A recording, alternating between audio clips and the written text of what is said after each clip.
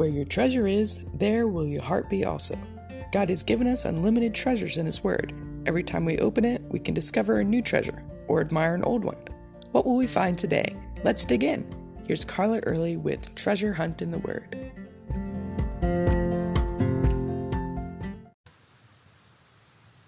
Have you ever had to put up with a bully? I remember bullies in school. They'd do little things that you couldn't tell the teacher about, or you'd be considered petty or a tattletale. But those bullies could really be hurtful, both physically and emotionally. So when one of them stepped over the line and got caught and punished, I remember feeling relieved that I wouldn't be tortured the rest of the day while they were in the principal's office or something. In the Old Testament world, one of the big bullies was Assyria. From what I read, they made their living invading other countries, and they thrived on entertainment that involved different kinds of torture, like skinning people alive. I read that they invented crucifixion. They were bloodthirsty, vicious, cruel, and brutal. So when God sent Jonah to Nineveh, their capital, to prophesy against them, it was much like sending a first grader to tell the school bully that he'd better straighten up or else. Jonah didn't want to, possibly because the idea of what torture they had in store was pretty scary, but also because if they repented, he knew God would have compassion on them and forgive them, and they didn't deserve that at all.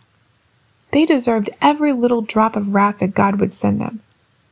But eventually, God got Jonah to Nineveh to preach, "In 40 days, Nineveh will be destroyed." One little sentence. Nothing about God, nothing about the possibility of repentance and reconciliation. But God, in His mercy, had prepared their hearts, and they repented. The bully straightened up. For that generation, anyway. But a few decades later, they were back at it.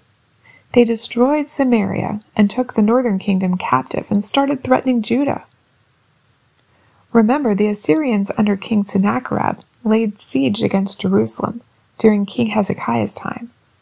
Hezekiah trusted God, and the Lord fought their battle for them, killing 185,000 Assyrians so that they returned home in humiliation.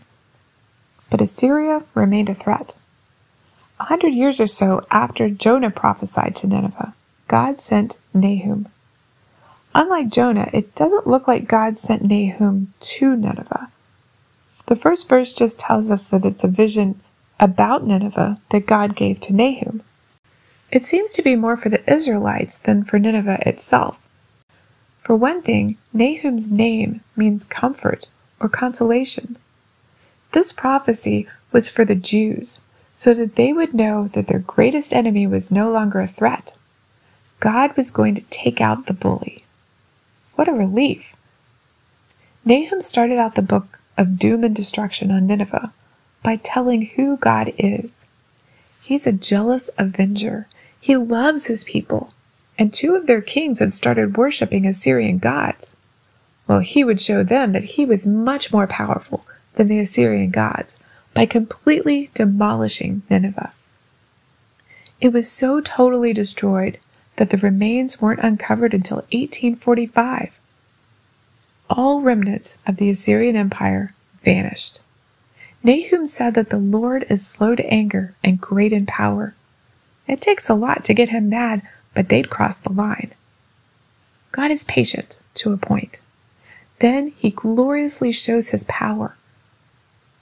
Nahum also shows that the Lord is good and they can trust Him. He is good because He doesn't allow evil to have a permanent reign. What a comfort this must have been to the people of Judah. It can be a comfort to us today, too. We see so much evil going on in the world.